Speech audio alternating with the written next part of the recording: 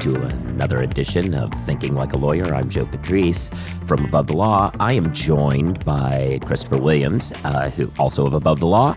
We do not have Catherine Rubino this week. She's off, but we're going to soldier on. How you doing?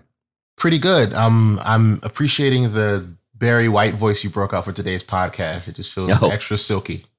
Nice.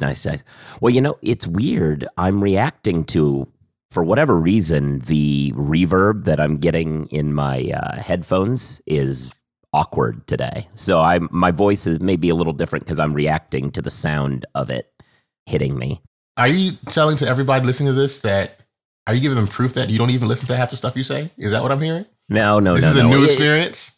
Well, no, I mean, it's just like that sound where it's, how do I put this? Because it hits you like half a second after you say it, right? So you have to soldier on and keep talking, even though you're hearing it awkwardly in your earphones. But I'm hopefully it's just the headphones and not a strange crock pot recipe side effects you're dealing with. No, I haven't done any crock pot recipeing. Oh, this is technically small talk, but Catherine's not here, so I don't think we need to do sound effects. Damn it. Yeah, let's. I was thinking about being annoyed in her honor, but I'm sure she'll listen to it at some point later. Hopefully not, but you never know how life is. Well, anyway, this is, of course, Thanksgiving week, so I'm not working on crock pots. I'm working on turkey brining and stuff right now. Okay. Yeah. Fancy. I moved from wet brining it to dry brining it last year, and I'm going to stick with that. Allows it to dry out, skin crispier, that sort of thing. Oh, that's good. My thing is, whenever somebody mentions something about a turkey recipe, always for Thanksgiving, I always get worried that they're about to mention deep frying it, because I think that's like the leading cause of house fires. It is. Deep frying Christmas and Thanksgiving turkeys. Yeah. I am definitely going to do that one of these days, but I'm not there yet. It doesn't have to be at your house. That's the weird thing. Just make a peace offering to an enemy, like a Trojan horse. But it's I've got enough room here that I can set up my rig nowhere near the house, and hopefully that will avoid any risks. But well, let's get right to it then. This is Thanksgiving week, so a short week this week. Hopefully we will get some bonuses. That's usually what starts rolling in around this time, but we don't have any at this point. So I thought we would start off by talking about the Rittenhouse verdict, which obviously was dominating the news last week. So that happened. Yeah. Short, sweet, to the point. Me personally, I'm glad that it's done. I expected this verdict. I was not up in arms. My response wasn't, oh my God, what he provoked. In my head, I'm like, yes. But like the legal mind, I'm like, okay, if I'm thinking about this subjective standard, did this person think that their life was at risk, what have you? I could see this being an outcome. So even with a lot of the lead up to the case with the jury and the judge and all that, even moments where I was like, the judge is being a dick, I was still like, I was never at the point where I don't know if this is enough of him being said dick to be like a mistrial or anything. I was just like, I don't like this person, but it makes sense. The outcome makes sense. I've seen takes from a lot of folks who are actually familiar with the law and are like, yeah, this makes sense. And I feel like most of the outrage has been from well-meaning people that just don't have much of a legal background. And they're like, yes, he had all this pro-cop content. Medics usually don't carry AKs around. This is clearly the position he wanted to be in. And in my head, I'm like, yes, all that can be true, but the way that the law is set up, it's in that moment what happened. I started to shift toward thinking that maybe this could be a learning opportunity to just teach people who aren't legally minded that the rule of law looks like things like this happening. Like, I don't think he should have got jail time for this. I think that it's given the way that the law is set up, I think it's a strong point that like mob mentality didn't go against the face of like self-defense doctrine. I do think the way that we think of self-defense and provocation is dumb, but that requires a different change. And the thing that comes to mind is there was a South Park episode years ago where it was Cartman and Token. It was a stand your ground episode. Stand your ground, yep. And it was like Oh, standing my ground. I'm standing my ground. And then Carbon had like I think it was like a red little spray circle. can. Yeah. Yeah, and he drew a circle. And then he lured Token in with like a fist bump and like, oh, you threatened me. Boom. Everybody saw that? They saw that, right? You threatened me. I think that's what feels like happened here. Yeah. In like the scheme of things. And but I say that my frustration with it is as me looking at the event as a person that's interested in rhetoric and like whistleblowing and signaling, like the fact that he did this and then he's getting politicians foaming at the mouth to give him an internship, right? Or that as soon as this happened, I got notifications for adverts to buy rifles, or like as soon as this happens, there was a video that went viral of a guy saying, "Be free, be armed, be dangerous, be moral." Like he wasn't saying that to me. I just happened to see the video. Like I get who the audience is, but these are all things that haven't risen to being of legal significance, but there's so symptomatic of a cultural war happening, right? Mm-hmm. So I think that this is a good opportunity for people to talk about incitement and provocation. But as far as the way the law is now, this shouldn't have been surprising.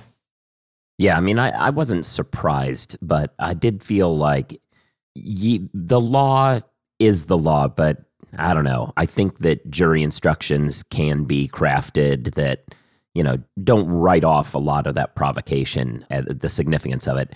And one point that I made, and I saw some other people making similar points as Southpaw did on Twitter too. This really goes back to, I wrote an article way back on Stand Your Ground stuff about how functionally it's trial by combat. At a certain point, we have morphed this law to become, if you get into an altercation where both of you are afraid, which one would assume if both people are armed, you would be, it just becomes who wins. That's who gets to claim the defense, which is problematic and somewhat medieval. Yeah. Something we should be concerned about. And I felt like this case was just another step on that. Stand Your Ground was obviously its own kind of procedural thing, but this is moving into more traditional self-defense doctrine and really making it to the victor goes the acquittal, which is problematic. And I think people need to be concerned about that because, as you say, we're having these instances where folks are coming over in a provocative way.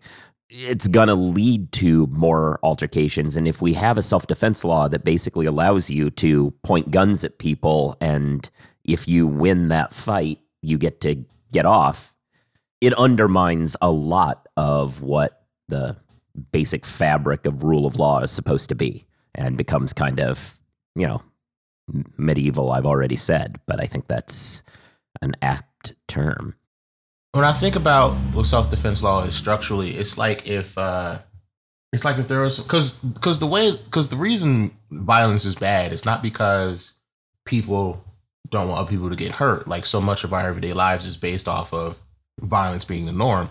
The reason batteries or have you are criminal is because the state has a monopoly on violence. Right. It's the state's authority to enact harm upon the body politic. And self-defense is... In fairness, they don't have a monopoly anymore because if you're 17 and say that you're a medic, you actually are deputized. No, yes. What I was saying is like the way that like self-defense law is set up, it's like a rule of exception that's carved out in the state's monopoly on violence. It's like even in like everybody knows, for the people that do know Kant, Immanuel Kant, some German dude, he's dead now. Mm-hmm. Like he's known as like the categorical imperative guy, ethical actions. You need to ask if you could do this thing to everyone else fairly. If so, cool. That's like a short summary of it.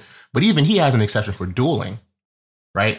Like he's also like, he has an exception for slavery, but that's another discussion. But like even the guy that's like categorical imperative, he even has a dueling exception, right? So I think that because you're talking about in terms of being like a return to medieval practice, I do think there is something fundamental in how we think about what violence is and who is allowed to enact it that we have to get at the root of if we really want to have discussions about the right to self-defense, whatever that means in provocation.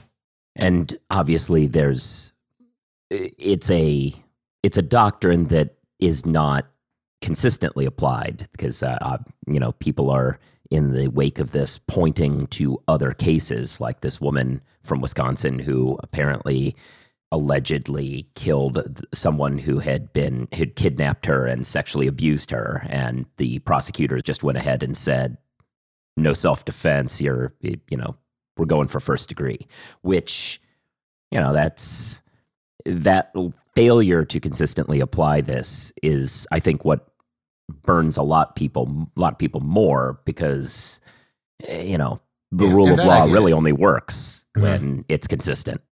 And another thing that I see that, and again, this might go to questions of provocation. I think it definitely goes. I would go on down the hill saying it also goes to question of provocation. Like, if say there's a woman or a person in a abusive relationship, and then like one night they're like, I can't take this anymore, I need to get out of this, and they decide to kill their abuser, like while they're sleeping or what have you. Like, one of the things about the way that most self-defense laws work is that there needs to be an immediate threat, and usually people who are sleeping aren't an immediate threat, right? And you get similar arguments that non-legal folks are saying about Rittenhouse. Yes, but if you look at the context of that, what was happening, this was clearly a defense, in the same way that, like, if they look at Rittenhouse and they say, if you look at the context of what was happening, this was clearly provocation. But the way that we think about immediacy is a challenge here. Yeah. And I was like, if I look at it, it's like in that moment is what the jury was asked to look at, which is why talking about, well, his Facebook posts, it was irrelevant. Well, that was, I haven't dealt with self-defense in a long time. It's not something that's come up for me in my practice. And so there's, and also laws can be different elsewhere. So I'm not speaking categorically over, like everywhere in 50 states. And also this isn't a blank, like, this isn't legal advice. I'm not an attorney. Right. All those. Yes. But yeah. But I just was saying, like, I haven't really dealt with any of this since law school. So it was good that you're here having, dealt with it more recently, because you went to law school, you went to law school to be a lawyer, not an accountant. Take advantage of Nota, a no-cost IOLTA management tool that helps solo and small law firms track client funds down to the penny. Enjoy peace of mind with one-click reconciliation, automated transaction alerts, and real-time bank data. Visit trustnota.com/legal to learn more. Terms and conditions may apply. So, that was a good one. Hey, this is most of my job. I really don't feel like most of this show is just getting to and from the ad reads. Everything else is what you and Catherine do.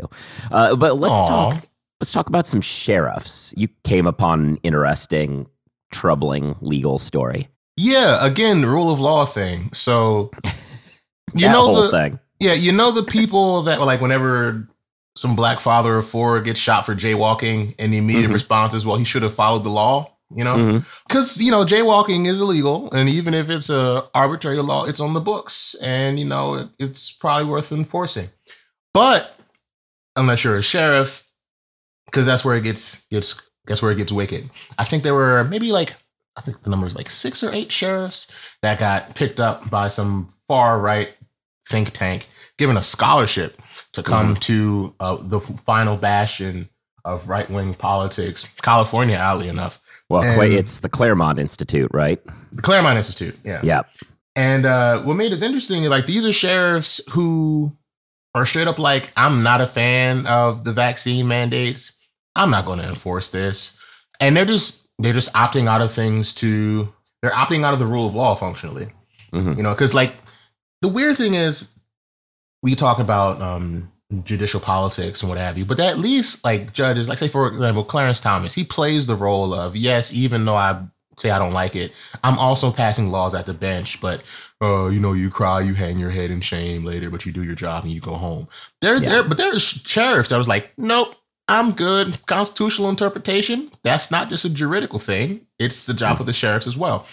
And my first thought when I hear about sheriffs just deciding when and when not to enforce the law is Tulsa, and just the wild range of instances where sometimes 17-year-old medics might feel like they've been deputized, because sometimes they actually are, Yeah, well, and I do think that, like, when I read these things, it's important to think that this might just not be not just that it's newsworthy, but that it is indicative of the time we're in. Because, like, for the folks that don't recognize we're in the middle of a rule of law crisis, we're in the middle of a rule of law crisis.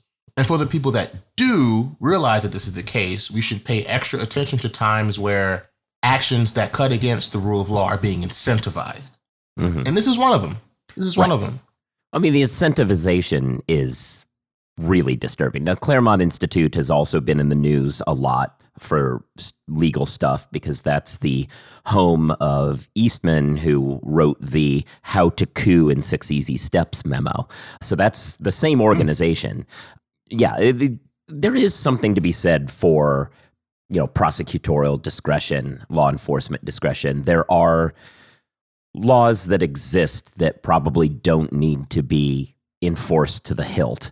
And so it's good that we allow people in those sorts of positions to choose not to do certain things. You don't want it to be arbitrary and capricious, but if you wanted to say, look, I've decided it's not in the benefit of our use of resources or the society as a whole for me to be running around and arresting everybody for marijuana possession, that's fine. That is a decision being made about how to best use the resources that I think is within one's power. This, however, especially with the way in which other organizations are giving incentives to law enforcement to choose not to obey the edicts of the state legislatures, that's more disturbing. Because that takes it outside of the government. I think it's state. I think it's federal. So this should also just be a clear federalism issue. But there's no federal. So we did a show on this early in the pandemic. So the federal question is very iffy. Like there's not a lot to suggest that the federal government can have these sorts of mandates, which is why you have this kind of genius but screwy OSHA thing, where the Biden administration is trying to push a vaccine mandate not on the grounds of, hey, you have to get for public health reasons, get this vaccine, but to say it's a workplace safety issue and companies need to guarantee themselves that their other employees are vaccinated for the safety of everyone in the workplace. Because that's really the only in the feds get to have. But state governments have broad police power in this area.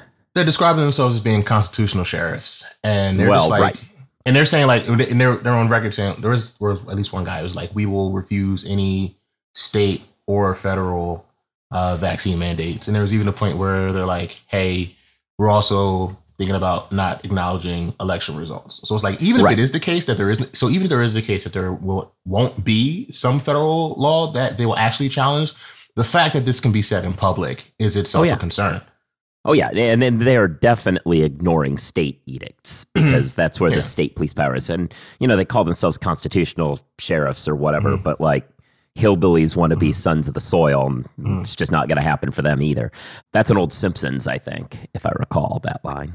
If only there was a way to render GIFs in audio form, because I'm pretty sure that would be a good reference. Yeah, I think I'm trying to think. I think that might have been one of the Treehouse of Horror Halloween episodes, but whatever.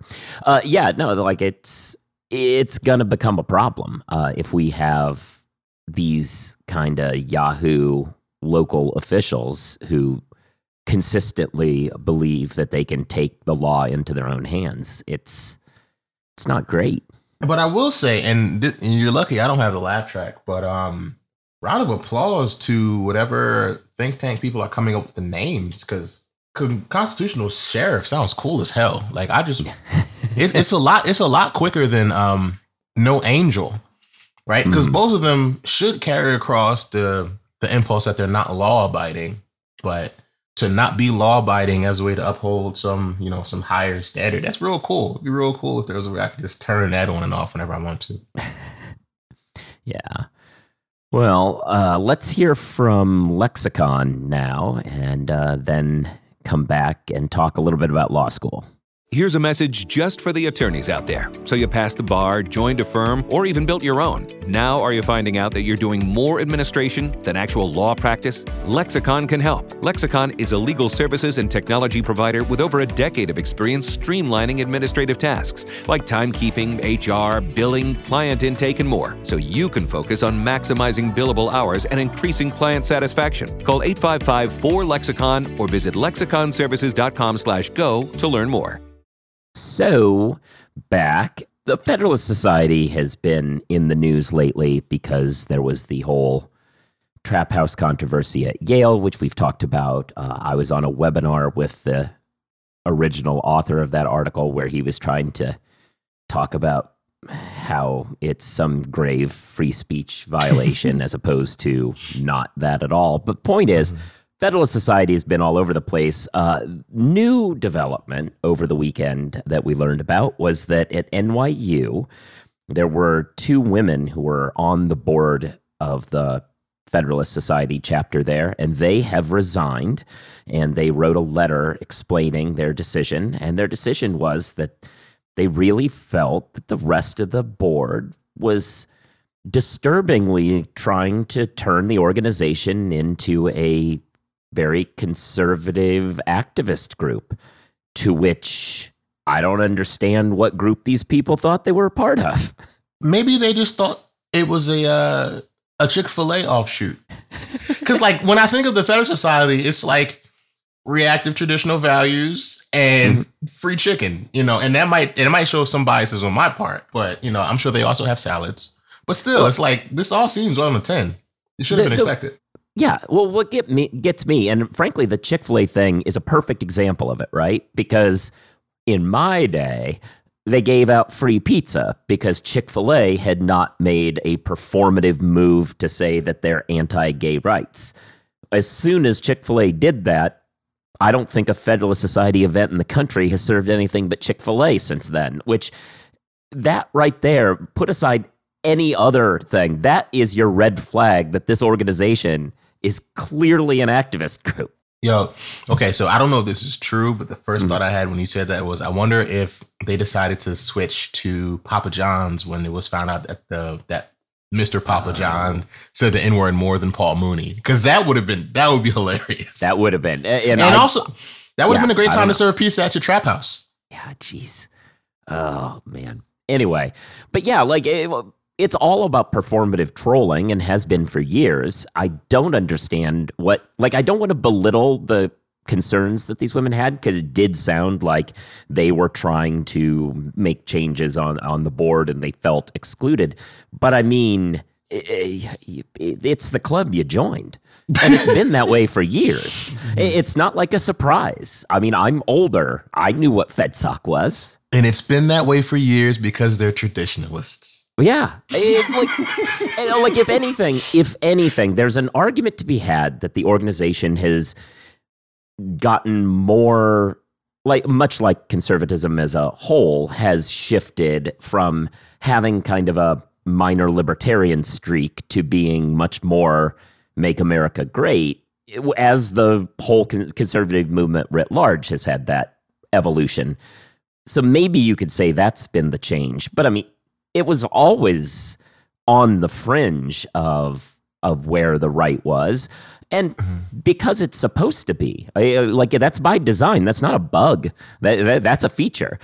Because the goal of the organization is to cultivate and nurture right-wing law students and get them networking connections with other powerful members of that movement. And that will always gravitate to the more fringe, because that is gonna be who's best suited to be their connections. It's the people who are filing 8 million lawsuits for, one of those, the blah, blah, blah fund that only files lawsuits about how gay bakers are destroying the world. I know that's the opposite, actually. But the point is, those organizations are always the big movers and shakers, and they're the ones who everyone's trying to meet. And that's just going to drive that more and more to the fringe. And so, yeah, I don't get it. I don't get why they how they didn't see this coming. Yeah. My only comment to that was a very kind description of FedSoc. I would just call it the white supremacist recruiting group of the legal field. Because I don't know. And here's the weird thing about cancel culture is the way that we think about who gets canceled and what gets enabled is so skewed right? Like if we were to think about like the culture surrounding enabling racism, it would look like, I don't know, somebody shooting people at a Black Lives Matter rally and getting an internship, not from anything that he's done prior to that, but because that happened, or like professors repeatedly saying slurs and, you know, still having their jobs. Like, yes, I get tenure as a thing, but I think it's still worth mentioning. Or like, say, what is it? Some law student still got a prestigious federal internship after like recently saying racist things. Well, this is the Clanton thing that we talked about last week. Yeah. Yeah. Like the fact that these things aren't big no-nos, but I've had conversations where friends asked me if a hairstyle was professional enough. Like the metric people use to gauge employability skew so right-leaning. It is wild. Like there are some jobs where you can't work there if you're wearing the wrong shoe. The person that threw this, the thing that I don't get, the person that threw this like Yale trap party, they're going to have a job and it's going to be great. Oh yeah. Like this would just be a thing that they laugh about when they're throwing back beers with their friends. Because for whatever reason, I don't know, people making six figures still like beers. I don't know. Is it weird? I'm not a fan of wheat water. Like I feel like once you reach a certain bracket, like have some wine. Like isn't that the culture thing? I don't know. I just feel like it's better on the palate. But fair enough. I think that's very true. It does push very right on that front. And I think that's it. I think that's all we have for today. So with that said, thanks everyone for listening. You should subscribe to the show. You should give it reviews, stars, write something, show some engagement. That's always good for the algorithms, which then will suggest this show to more people and get it out there. Check out Above the Law, as always, so you can read these stories and more, not just the ones that we talk about every week, but the whole range of coverage. You should be listening to The Jabot, which is Catherine's other podcast. I'm also a recurring panelist on the Legal Tech Week Journalists Roundtable, which is it Legal Tech Week? Legal Tech, whatever. I think it's Legal Tech Week. You're lucky she's not here. You are so lucky she's not here. So actually, you know, it's interesting. On the last episode of that, the host of the show introduced it and got the name wrong. And I was like, see, it's not me. It's just a name that doesn't quite roll off the tongue. Yeah, anyway. So, sure. but no, that did happen. Anyway, so all of that, you should be checking us out on social media. I'm at Joseph Patrice. He's at Rights for Rent. Thanks to Nota, powered by M&T Bank, and Lexicon. And I think that's everything. You should be having a good week. What? Yes, have a good week. Have good turkey. We'll see, unless you're a vegetarian, then have good whatever you eat. And then we'll catch up next week.